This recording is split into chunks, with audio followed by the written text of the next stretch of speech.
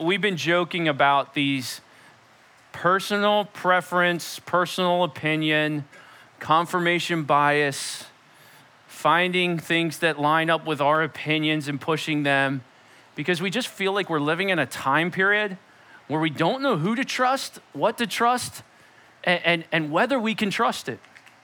And in this season, that can bring a lot of division and conflict and arguments about things we don't even really know. I mean, many of you have turned into professional doctors over the past few months online.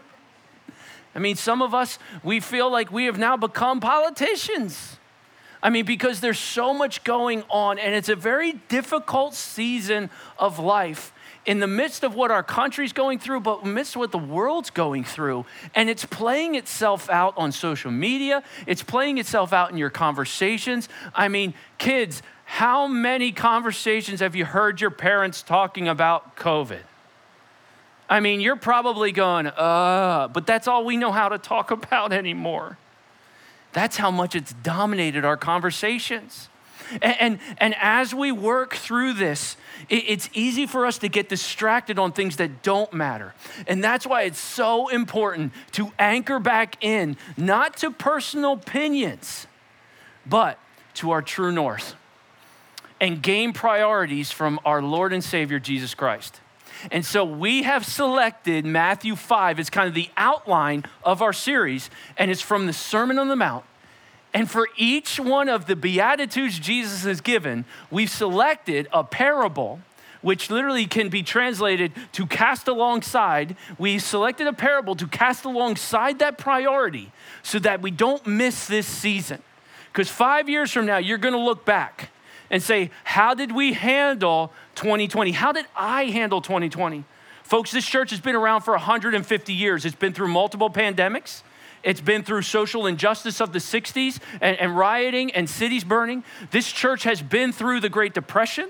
This church has been through all these things. This church has been through 9/11. And we believe it will get through this one too. And as we look back, we don't want to say, Lord, I really dishonored you with my attitudes and behaviors during that season of life. And so we'll anchor on you, Jesus. He saw the crowds. He went up on the mountain. He sat down. That's what the rabbis did when they're about to teach. And he opened his mouth and he taught them, saying, and he begins with the list of Beatitudes. Now here we are on the 8th priority of 8. Look back at this and say, this is our list. This is what Jesus says I want to see all the time from my kids. See, the beautiful thing of the Beatitudes, it's not just for the preachers to live out. Jesus wants all his disciples to live this way, regardless of the circumstances around you. So here's his priority list. How are you doing? He wants to see humility. He doesn't want to see pride. In fact, God's opposed to the proud. In a season of this, he wants to see humility. How much of you have had your humility tested during this, or your pride tested? Yeah, that American pride gets kind of swelling up inside of us, right? Humility, blessed are the poor in spirit. That's a priority for Jesus as he watches your life right now.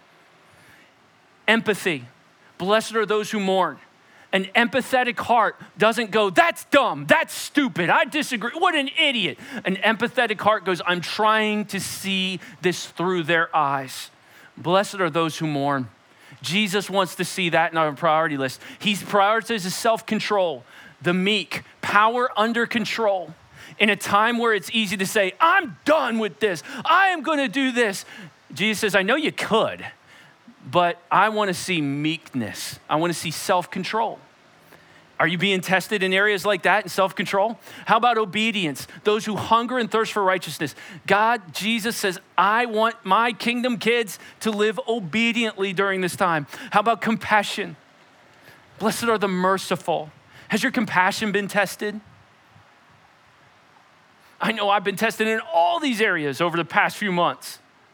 Purity. Blessed are the pure in heart. Blessed are those who are not just say the right things, but are living out the right attitudes internally, keeping their minds from evil and dwelling on things they should not. Blessed are the peacemakers. Church, I believe this is one of the areas we can really all grow as a universal church. If those who are listening to us who aren't part of our local church, why are we online stirring up trouble and conflict? We're called to be peacemakers, not troublemakers. And we've been caught up at times in stirring the pot of conflict versus being peacemakers. Am I not allowed to have opinion? No, Jesus had plenty of opinions, but he filtered them through these Beatitudes he wants us to live out. And then finally today, blessed are those who are persecuted, the faithful. And I gotta tell you, this one's a little difficult for all of us to swallow. I would argue that many of us at times are very fearful of persecution. In fact, when we hear that word, we kind of stutter back from it. And we want people to make big stances and get up and be loud so we feel safe under their leadership. But the reality is that persecution, not just in America, but worldwide, exists. In fact, it's one of the Beatitudes. Happy is he who is humble, empathetic, and control. I just want to review the list real quick. Obedient, compassion, pure, peacemaking, and faithful despite persecution. Here's the 8th Beatitude. Now you can take me there. Blessed are those who are persecuted, I like this, for righteousness' sake. It's not blessed are those who are persecuted because they're a jerk for Jesus. And I say this because, hey teens, I'm gonna talk for you for a minute. Yes, there are Christians who literally give us a horrible name. Not only are they incredibly corny and ill-timed in what they say, and you're like, oh my word, I'm associated with that. But there are also Christians who are obnoxiously arrogant about their faith and extremely, extremely condemning in their approach. I know somebody came up to me, I tell people you're going to hell. I'm like, that's great. I want to be your friend, buddy. That's how you're going to start? I mean, come on. Jesus came and he showed love to sinners. In fact, many of the holier or the nows were like, who's Jesus hanging out with today? I mean, there's an aspect of relationship building to our witness. So it's those who are living out a righteous life. What's a righteous life? The Beatitudes. The Beatitudes. When I'm living out a pure life, I'm going to get left out. When I'm standing up for Christ, I'm not going to get invited to every party, college student. When I'm living for Jesus at work, I'm going to show integrity. And yeah, some of the employees might say, how come you're living so life of integrity? You trying to make us look bad? If you're at the construction site and you say, I'm not going to be doing that, or I don't want to talk that way despite the rest of them, you're going to be made fun of. There's an aspect of persecution that comes along with it. But Jesus says, blessed, the words happy are those who are persecuted for righteousness' sake, for theirs is the kingdom of heaven. At the beginning of the series, I said, when I was a little kid, I liked to build and have my castles and kingdoms. Well, I had my G.I. Joe kingdom and I built it all up. And on certain days when my sister wasn't in the house, we would attack the strawberry shortcake house.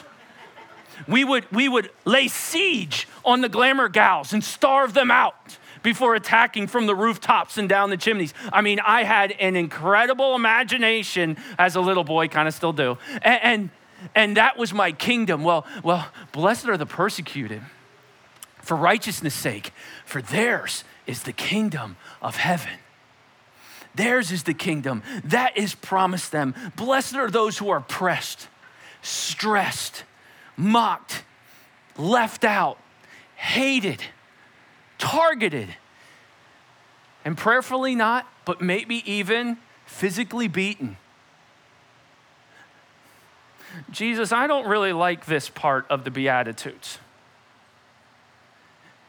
But this is something we have to embrace as part of the blessed life, for Jesus includes it. In fact, he continues, it says, blessed are you when others revile you. Blessed. When they persecute you and utter all sorts of evil against you on my account. They're only hating on you and disgusted by your biblical views because of me. It's actually on me. It's almost like Jesus is saying, hey, don't take it personally. It's me. You stand up for what I believe are the priorities of life, you're going to get pushed back. You know, it's Rami Hatala from the Bible Study Society of Egypt, who I'm quoting here, who said something that really kind of made me just step back and go, I need perspective. This isn't going to preach in a health and wealth church. This isn't going to preach in a follow Jesus and everything's going to go great church, okay? It's not going to preach. He was remarking on the fact that so much of the church is concentrating on follow Jesus, and you're going to have his help, you're going to have his guidance, you're going to have his presence for you, and all those things are true. You're going to have faith, you're going to inherit heaven, and all those things are true. He goes, but how often is it preached that when you live for Christ, you're going to pay for it? It's not preached that often, right? That don't necessarily fill a tent, okay? Or does it? I love this quote. He says this, Rami Atala, we all need to accept the fact that Jesus said, if you follow him, you will be persecuted. At some point, in some way, he says, we will pay a price for following him. Pay a price. In fact, when you get left out, young person, when you get made fun of for going to church, you're going out to church. Listen, I remember when I had gone from a really poor testimony in high school to wanting to follow God into ministry, okay? It was an about face for my friends. I, in fact, lost a lot of my friends when I made that decision because I wasn't doing what they were doing anymore. And I remember being so ashamed to tell them where I was going to school. So I would act like I was going to Long Beach College. So I'd say LBC, but it was Lancaster Bible College. So I got some Lancaster Bible College students watching today. Just stay with me. I'm very proud of the school. So I'd be like, oh, I'm going to LBC. Oh, yeah, that's cool. And then somebody say, where at? I'd say, well, Lancaster. Oh, so Lancaster. Yeah, Lancaster Bible College. What? Chris, you Amish? No, I'm not. You going to be an Amish priest, man? There's no such thing, guys. I remember going through, oh man, I sound like such a weirdo to people. And I remember struggling with that because I didn't like that. But you know what? It's part of paying for it a little bit. And as I've gotten older, I've actually learned that when I'm kind of beat up or made fun of or tempted to feel ashamed, those are spots in my life where the Lord's growing me and going, come on, Chris, take that mark for me. Take it from me. Blessed are the persecuted. And I'm growing in this, guys, and I don't like it either. I don't like the thought of persecution either, just like you. You say, you're a pastor. You're supposed to go, that was awesome being made fun of today. I loved getting that email calling me irrelevant and stupid. No, don't like it either. I don't like it any more than you do. But I've learned how to look at it through the eyes of Jesus, and I'm growing every day in this. For who knows if there comes a day where I will have to take an elite stand of faith. I don't know. But I also know I shouldn't worry about that.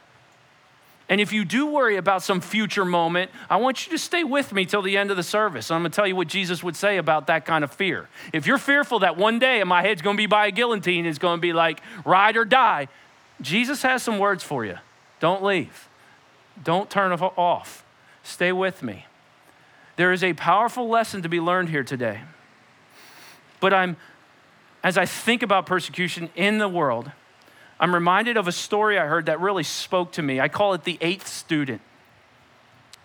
There was a missions, okay, just a mission station with 100 students in it. And if you know this story, it was in Today in the Word. This story was shared, and it's only, it's not that long ago. It's only, it's in the 1900s. So it's not like, this isn't like just when Jesus walked the earth. More of a modern day persecution story. But this story is that 92 young people were shot and killed for standing for Jesus. 92 young people said, I'll stand for Jesus, and were shot in a shooting line. That still happens in many countries, even today. Can you believe it? But what's powerful about that story is the eighth student. You see, what happened is these communist captors came, the insurgents, and they blocked all the gates around the mission. The one gate they left open, then they put a cross down, and they said, if you stand on that cross and stand against the name of Jesus, we'll let you go free. terrified for their freedom. One at a time, they would go out. And the first 7, just horrified, they stood and they walked out, and who can blame them? What a horrifying experience. And they just wanted to live, and they went out. But the 8th student, she stopped. Young people, she stopped. And she got on her knees and she prayed. With guns all around her, she prayed. She stood up. She walked around the cross. And they marched her straight to the shooting line and shot her. 92 young people followed her because of her faith. I hear stories like that and I go, wow, what incredible faith amidst such incredible pressure. Is this still happening today? Some statistics from the Esther Project, the persecuted church globally. Each month, here in 2020, 322 Christians are estimated to be killed for their faith globally. 214 churches and Christian properties destroyed each month for the faith. 772 forms of violence are committed against Christians, such as beatings, abductions, rapes, arrests, and even forced marriages. This is a map of the most persecuted areas of extreme persecution, severe persecution, and moderate persecution put out by the Open Door that does research for the persecuted church. One of the number 1 persecuted countries is North Korea. Making number 2 on the list is Somalia, 3 Afghanistan, 4 Pakistan, 5 Sudan. Christians in more than 60 countries are being persecuted right now. In fact, as I preach, there are pastors in communist countries who are locked up and wondering if they'll get out. 7,100 estimated Christians killed per year for their faith. In India, there is an attack on the church, statistics say, every 40 hours.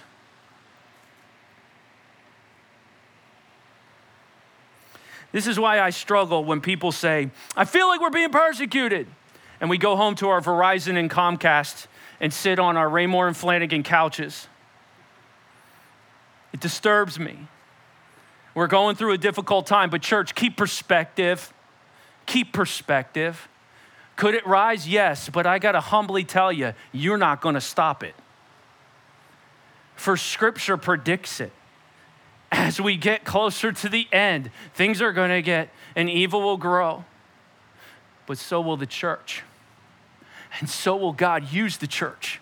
Because where there is persecution, there's growth. You see the church, it's almost like it gets pruned in times like this.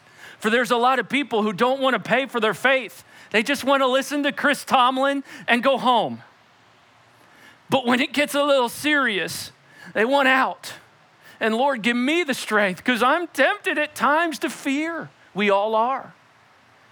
But this time of refining, this time of pruning, and trust me, in this season, I have never felt more pressed, more targeted by the enemy than in this past year of ministry. I've been doing it for a little while now. This has been the worst, okay? I'm not going to lie. There's been a lot of tears coming out of these eyes through the past few months. So I'm not going to sit here and go, oh, I got this. Oh, man, this is tough. There's a lot of things that have happened to our church that are difficult, but there are so many awesome things that we'll continue to share with you as we move forward. Because this is a great quote I love about persecution. This is for our True North Stories. Persecutions are beneficial to the righteous. What? Yeah, they're beneficial. Blessed is the persecution. They are the hail of precious stones, which, it is true, rob the vine of her leaves, right? When the hail comes down, the leaves kind of get robbed, right? But it gives her, a possessor, a more precious treasure instead. It gives the possessor a more precious treasure. How many of you have grown in your faith during this season of pressure? How many of you looked back and gone, you know what we've realized through the past few months? We don't really need that. You know what we've realized as a family over the past few months? That was a waste of money, what we were doing. You know what we've realized in the past few months? I actually really appreciate my church and miss them terribly. I mean, we are starting to go, wait a minute. This has kind of been a beat up time, but you know what? There's been a lot of good that's come out of this. Maybe we should have that be the center of our conversations, of what we see coming out of this. And Jesus goes, yeah, there you go. Matthew, he continues, he says, yeah, rejoice. Rejoice and be glad, for your rewards are great in heaven when you go through pressure, when you get refined. For so they persecuted the prophets who were before you. You're not alone. The prophets were persecuted too. And I stepped back from my notes when I read that. As I was studying this, I go, wow, Jesus wanted that included. Jesus is still a little ticked off about his prophets getting killed.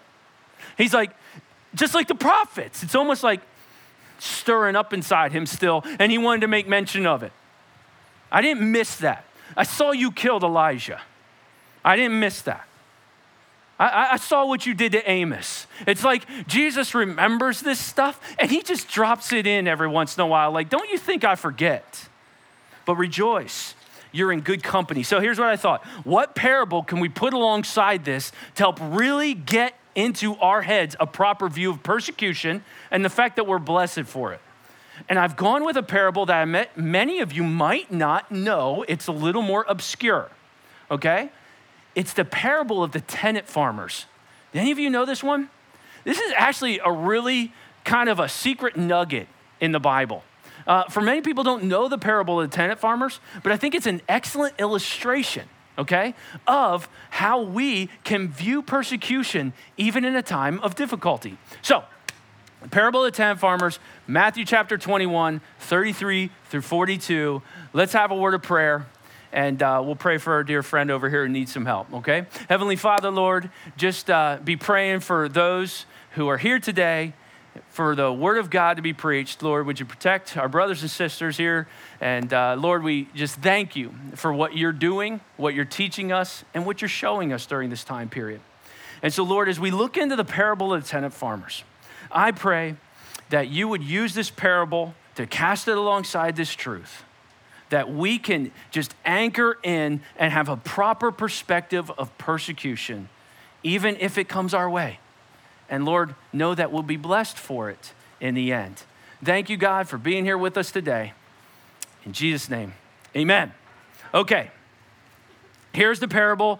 I'm going to read it through. If you've got your scripture today, I'm going to put it up here, but I just want to read it through first, okay? It's chapter 21 of Matthew, verses 33 through 42. Here's what it says. Hear another parable, Jesus says. There was a master of the house who planted a vineyard and put a fence around it and dug a wine press and built a tower and leased it out to the tenants and went into another country. Well, when the season for the fruit drew near, he sent his servants to the tenants to get his fruit. And the tenants took his servants and beat one, killed the other, and then stoned another. Again, he sent the servants more than the first, and they did the same thing to him. Finally, he sent his son to them, saying, they will respect my son. But when the 10 tenants saw the son, they said to themselves, this is the heir. Come, let's kill him. And then we'll have his inheritance. Well, they took him and threw him out of the vineyard and killed him. When therefore the owner of the vineyard comes, what will he do to the tenants? And they said to him, he will put those wretches to a miserable death. Who will give him to the fruits? And then he'll give it out the vineyard to the other tenants who will give him the fruits in their seasons. Wow, what's going on here? What is this about? And I think it's so important for us because there's so much allegorical features, so much figurative language that we step back and dive through it to see who represents who in this story. I'm gonna do a little bit of the work for you, okay? Here's 6 characters. 1, the master, God the Father, okay? I want you to watch for him in the story. I'm gonna give the work to you here as we go back through it. 2nd, the vineyard, that's the nation of Israel. 3rd, the tenant farmers, that's the religious leaders, okay? 4th, the servants, that's the prophets the master sends. 5th, the son, Jesus. And then 6th, the fruitful tenants, that's the apostles and the church. Now, I want to show it to you as we walk through it, and let's gain the power of this text. Jesus says, hear another parable. There was a master of a house who planted a vineyard, and watch what he does. He put a fence around it, he dug a wine press, we're gonna get fruit, and he built a tower so they could watch over it because it was very important to him, and then he went into another country. Isaiah 5, as well as Psalm 80 tells us the vineyard's Israel and the master's God. So there's a lesson that needs to be taught here. Jesus says, when the season for fruit drew near, he sent his servants to the tenants to get the fruit. Now, the season of fruit has come. He goes to the tenants. The tenants are the religious leaders, the ones who should be watching out over Israel, and he is expecting some reward for the investment he put into the vineyard. And the tenants took his servants. One by one, watch what they did. They beat one. The Gospel of Mark also shares this story, and it says they smashed him in the face continually. The second, they killed another, and then the third, they stoned. So what would you do? You're the master. You send people, and they kill them all. The master sends more. Again, he sent other servants, more than the first, and they did the same to them.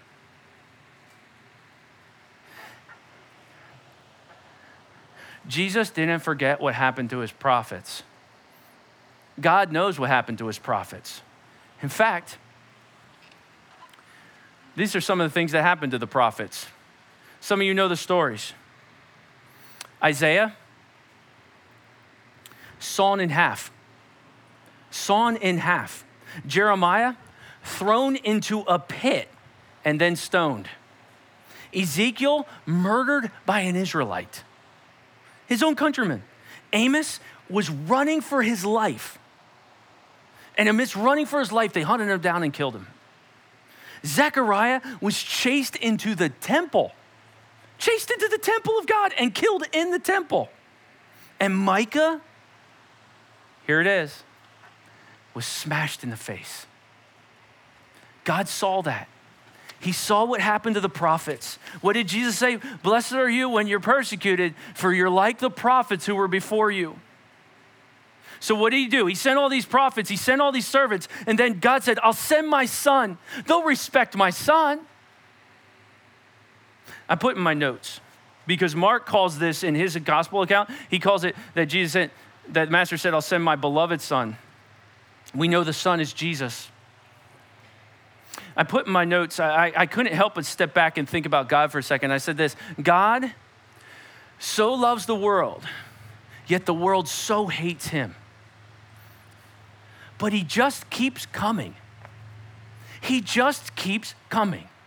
The gospel keeps going. Have you ever sat back and you're watching TV or something, man, the world just hates the gospel and the truth. God so loves the world, but the world so hates God. But he just keeps coming. Oh, the love of God. How many of you feel it in your life like, God, I don't deserve for you to show me this grace. God, my attitude this year has been horrible. My complaining spirit has been elite. My discouragement, I've dwelled on it. I have whined and been frustrated. I've yelled at people, and you just keep coming with your love. I don't deserve this.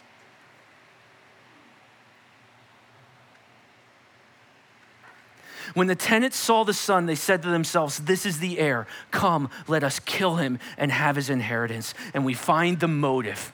The son is Jesus, and the tenant farmers, the religious leaders, want him killed. Why? Because he is the heir of the kingdom, God's kingdom. And they took him and they threw him out of the vineyard and they killed him. What did they do? They crucified him. And when therefore the owner of the vineyard comes, what's he going to do to those tenants? Folks, there's coming a judgment day. And Jesus is kind of pointing to this. You got your suffering servant, Jesus, which you nailed on the cross. When I come again, I'm coming in hot and I'm crushing everything in my way. So you best make sure you're on my team. And so Jesus says, when therefore the owner of the vineyard comes, what do you think he's going to do with these tenants who killed all these servants? And they said to him, he will put those wretches to a miserable death and let out the vineyard to the other tenants who will give them the fruits of their season. Here's the idea. Because the religious leaders led Israel astray, God's going to turn his attention of working his truth through them, and he's going to give it to another that are fruitful. The apostles, the church. It brings to life Galatians 5:22, doesn't it? He's going to give it to those who have shown fruit. The fruit of the Spirit is love, joy, peace, patience, kindness, goodness, faithfulness. I'm going to give it to them. I'm going to let them share the gospel. I'm almost in some ways, can I say this, kind of glad Israel failed because I get to go to heaven now. Because the message went out to the Gentiles of whom I am one. That's who it'll go to. And then Jesus changes the game. And I didn't read this part to you. I saved it for this moment. Jesus said, have you never read the scriptures? Scholarly ones, you like education? Whenever Jesus says, did you ever read? Whenever he says, have you not read the scriptures? Whenever he says that, okay? Let's jump into seminary real quick. Whenever he says that, he is stressing that this thing he is about to say, this scripture that he's about to say is pointing right at the listener. Have you not read the scriptures? He says this, the stone that the builders rejected has become the cornerstone. This was the Lord's doing, and it is marvelous in your eyes. Jesus changed the figure. He went from a vineyard and he started building a kingdom. He's talking about a kingdom. He's talking about a building. And he's saying the stone that the builders rejected, they crucified it, has become the cornerstone. It's a reversal of fortunes. And Jesus says it's glorious. Cornerstones. I got a big old stone here, okay? And I'm not gonna hold it the rest of our message here. But I got a big old thing here, right? How much do you know about stones, right? There's kind of three kinds of stones, right? There's the capstone that goes on the top. It's kind of decorative and it keeps the water from soaking into the wall and it kind of protects it, right? Then there's the keystone, okay? That's like an arch stone. They would put the keystone at the top of an arc and build around it. You know, you would know a lot about keystones if you live in a certain state. Okay, all right. And then there's the cornerstone. This is the stone that in ancient times they build around the stone. So they didn't have your fancy surveyors. I see you, Dave. They didn't have that, Dave. And they would line it up, normally according to the sun and how they wanted the building, and they build off this cornerstone. So the cornerstone was orientation on how you should live or how you should build, jumped into application. Orientation. Then it was also what they built the strong foundation off of, but it was also celebratory. The cornerstone was celebrated, and it sometimes had memorials within it. Even to this day, buildings are built with a cornerstone. It's a little bit more of a decorative piece now, more of a memorial stone, and they're often hollow, and you can put things in it and store things in it. In fact, this building over here, okay, you can't see it online, but in the tent, our original building, people say to me, I've been going to this church for a long time. Well, I've probably been going longer, okay? Because the Hellers go back to where this church started under the Lunston name. And so my dad's got documents this church has never seen. He sends me this picture of that building being built. It was in 1964 when the capstone was laid. Can you take note of this? Fifth Street's a dirt road. Fifth Street is a dirt road. That is awesome, okay? And so if you live along here, this is what it looked like. And I love this. The scaffolding's wood. I mean, it's wood-built scaffolding as they're putting up that facility over there. And they had a capstone, 1964. And my dad said, there's stuff in that capstone, in that cornerstone. I said, what? He goes, I don't know, but I think it's some documents. I was just a teenager at the time, but there's some documents in there. And then he said, real excited, you know who would know? And I said, who? He said, Stanley Nice. Now, if you're joining us online, Stanley Nice passed away and he's in glory with his wonderful wife, okay? I said, Dad, why'd you say it all excited like I could go ask Stanley? He goes, you know what? Walt Groover might know. And so I had Darla reach out to Walt. And there are some original documents from that day. Walt was the Sunday school superintendent at the time. They put it in there. But not only that, a couple years later, this building right over here that young people, the teenagers used to meet in, anyway, we're in there and this is the ministry center. They called it Maynard Hall, 1972. And that one also, it's believed, has some documents in it, but I can't tell you everything that's in it. Because you see, within it, there's a key that unlocks a shaft. Right underneath a pastor's office, which is where my office is now, there's this shaft that goes down 300 feet into the ground and goes over to the parsonage. So if persecution hits first, the pastor can be dropped down and he can walk. Hey, I see many of you believe in conspiracy theories. I'm allowed to have my own. And you can drop down and you can walk across and I'd share it with you. But it seems there's within that box, there's a white belt And in the White Belt Diaries, it leads to that. So I can't fully, kids, I'm totally making that up. There's no shaft. Or is there? All right. God talking about the cornerstone. See, this is important. This isn't just any stone. It's the cornerstone. And he says this, Jesus says, in fact, in Acts says, that Jesus is the stone that was rejected by you, the builders, which has become the cornerstone. We're gonna build the kingdom off of this. I'm gonna build my church off of this. And the gates of hell won't stand against it, amen? The gates of hell. You might see evil on the rise, but this is a cornerstone and it's locked and loaded. And then he says this, I love this. Therefore, I tell you, the kingdom of God's going to be taken away from you, religious leaders, and given to the people producing its fruits. And then he says this, and the one who falls on this stone will be broken to pieces. The one who sees this stone says, I ain't living a life like that, and trips on it and falls. The one who says, this is garbage, I would never live for Jesus. The one that the message of Jesus and the cross of Jesus trips him up, he'll be broken to pieces. And when it falls on anyone, when this cornerstone comes back, and if it falls on anyone, when this comes back, this isn't the suffering, when it comes back, it's doing that. And if you don't know Jesus Christ as your Savior, the cornerstone is going to literally crush you. Spoiler alert, Jesus wins in the end.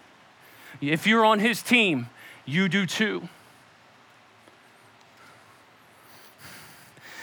When the chief priests and the Pharisees heard his parables, they perceived that he was speaking about them. Yeah, I'd say so. He probably looked at him as he said, it will crush them. Blessed are the persecuted for righteousness' sake, for theirs is the kingdom of heaven. Their life is built on the cornerstone. Blessed. Why was Jesus and his followers so despised? Because theirs is the kingdom the enemy of this world desires. That's the conflict. That's the battle. Jesus is the cornerstone. Jesus is building his church, and hell don't like it at all. And Jesus says, even when it's pushed against, rejoice in that, knowing that the blessing of the kingdom far outweighs any temporary trial you might be going through. And so take it as a mark when you're left out. Take it as a mark when you're made fun of. Take it as a mark when somebody says what you believe is stupid. My word, we need a few more young people that are standing up for this and getting into positions of prominence more than we need a group of people complaining about the world.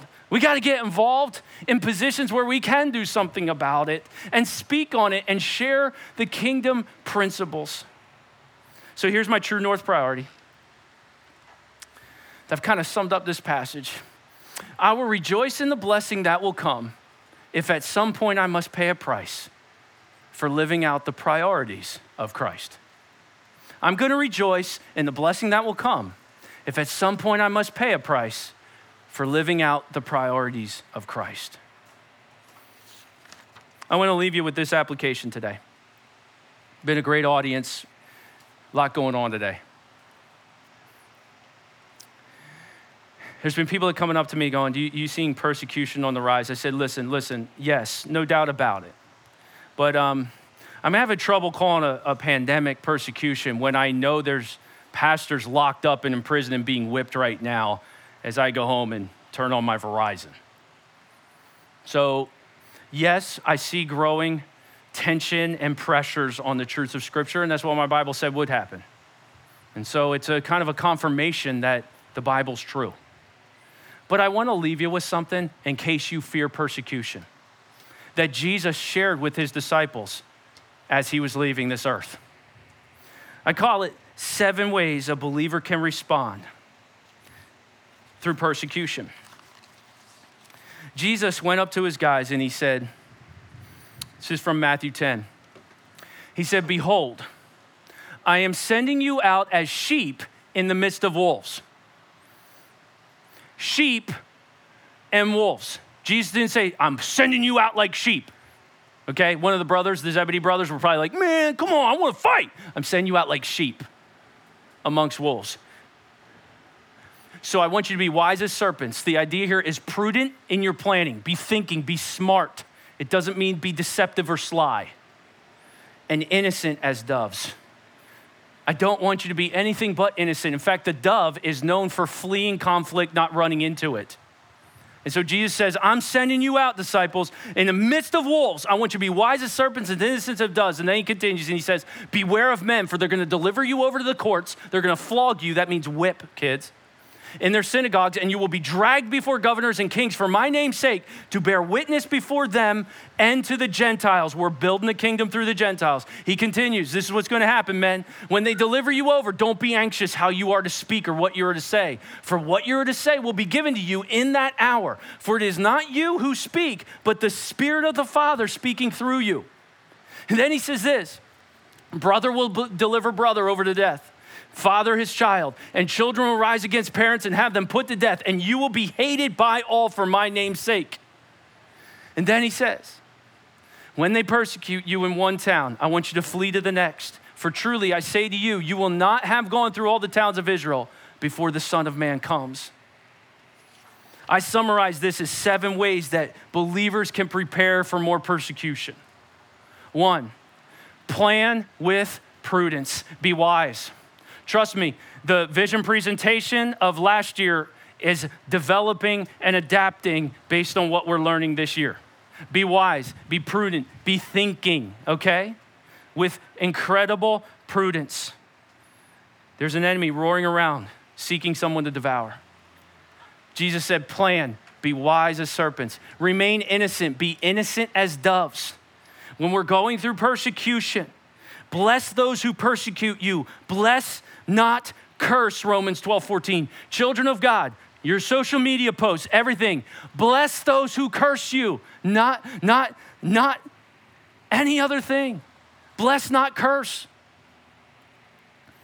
Accusation. Anticipate some accusation because they're going to deliver you over at times to accusation. John 15:20, if they persecuted me, they'll persecute you. Do not be anxious about how you'll handle it in the moment. I'll hook you up in the moment. You're not who you'll be in that moment. I'm preparing you and refining you. I think a lot of what we're going through right now as a church is learning how to be adaptive and not married to all our traditions and methods. The church is learning what's truly important and just what's not. Somebody coming up to me arguing about whether they like the chair color anymore next year, I'm not going to care at all. It's not important. I mean, my word, we were under a tent, right? So don't be afraid. Even if you have to suffer under death, he told the church in Revelation 2:10. You expect to be hated. All those who live a godly life in Christ will be persecuted, 2 Timothy. But he said, keep going. Go from one town to the next. He didn't say, fight back. Ward off the persecution. I don't get this concept.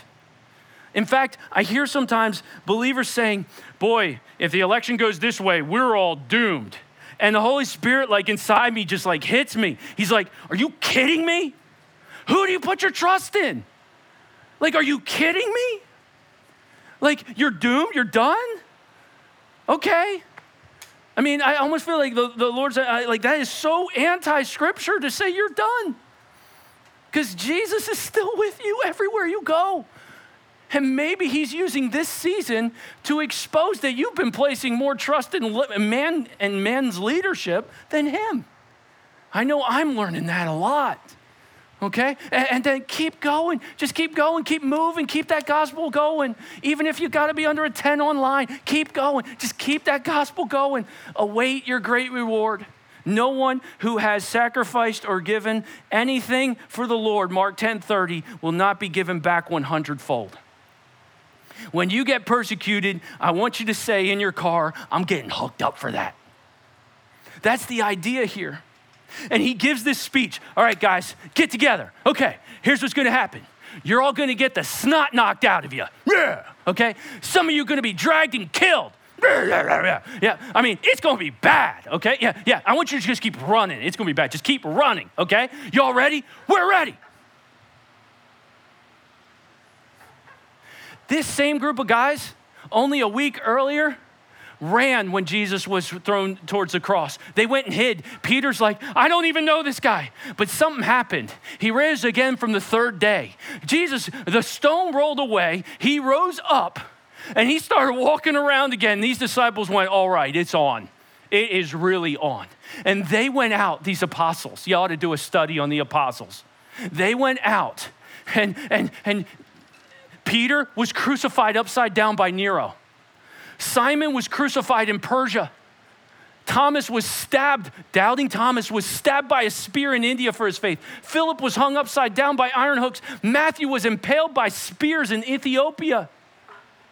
John died in exile on the island of Patmos, right in the book of Revelation. James, the son of Alphaeus, was thrown off a wall and clubbed to death. These same guys who ran, they saw Jesus rose again and they went, it's on. It's really on. And they didn't care about their 3-car garage. They didn't care about whether they didn't have cable network. They said, I'm going to live for Jesus, even if I have to pay a price. Man, this deserves to be studied, the beginning of the church. And that's exactly what we're going to do this fall. We're going to call the series Pioneers. And we're going to walk through the book of Acts, and we're going to see how the church grew under stress and difficulty and struggle, and numbers were added to them daily. Because where there's persecution, the church grows. Church family, be praying for us in this season. It is a difficult one. But we have seen God work in amazing ways, and he's going to continue to do so. And if you're pressed, if you're stressed, if you're anxious, I want you to understand that Jesus said, yeah, that is part of this season, but I'm refining you, I'm retooling you, I'm remaking you. I'm going to toughen you up, and we're going to do this and advance this gospel together. Young people, I don't care what every older person says in your house. Jesus is still on the throne, and he can work in your lives, and you're going to be the greatest, most awesome generation for Christ in the world if you want to be. But you're going to have to pay for it a little bit too. And so let's all join in praying, not only for our church as we advance under turmoil, but for the global church. Heavenly Father, I lift up the persecuted church globally to you. I know that even this hour, there might be a pastor imprisoned. Even this hour, there might be somebody being dragged off for their faith. I live in Pennsylvania. What do I know about what they're suffering in these third world countries and in these communist countries that are targeting them for their faith? And so, Lord, would you comfort them at this moment? I hear their cries go out, and I put them next to some of my concerns of where I'm at, and I just feel embarrassed. But Lord, I know you love me just as much as you love them. And I know you know I'm frail. Lord, I admit my own weakness in this time period. It's easy to get up and say we need to have faith, but we're all feeling a tad weak in this season of ministry. And Lord, in those moments when we're weak, we're seeing you be strong. And so may your church lean into you, God, not pull away, not run in fear, but lean into you in faith, knowing that this season of refining, it might knock some leaves off, but we're going to grow back a stronger tree. And so, Lord, we put our faith in you. We're going to look to you, and we're going to respond how you would desire us to in the midst of any stress and pressure and difficulty we might feel.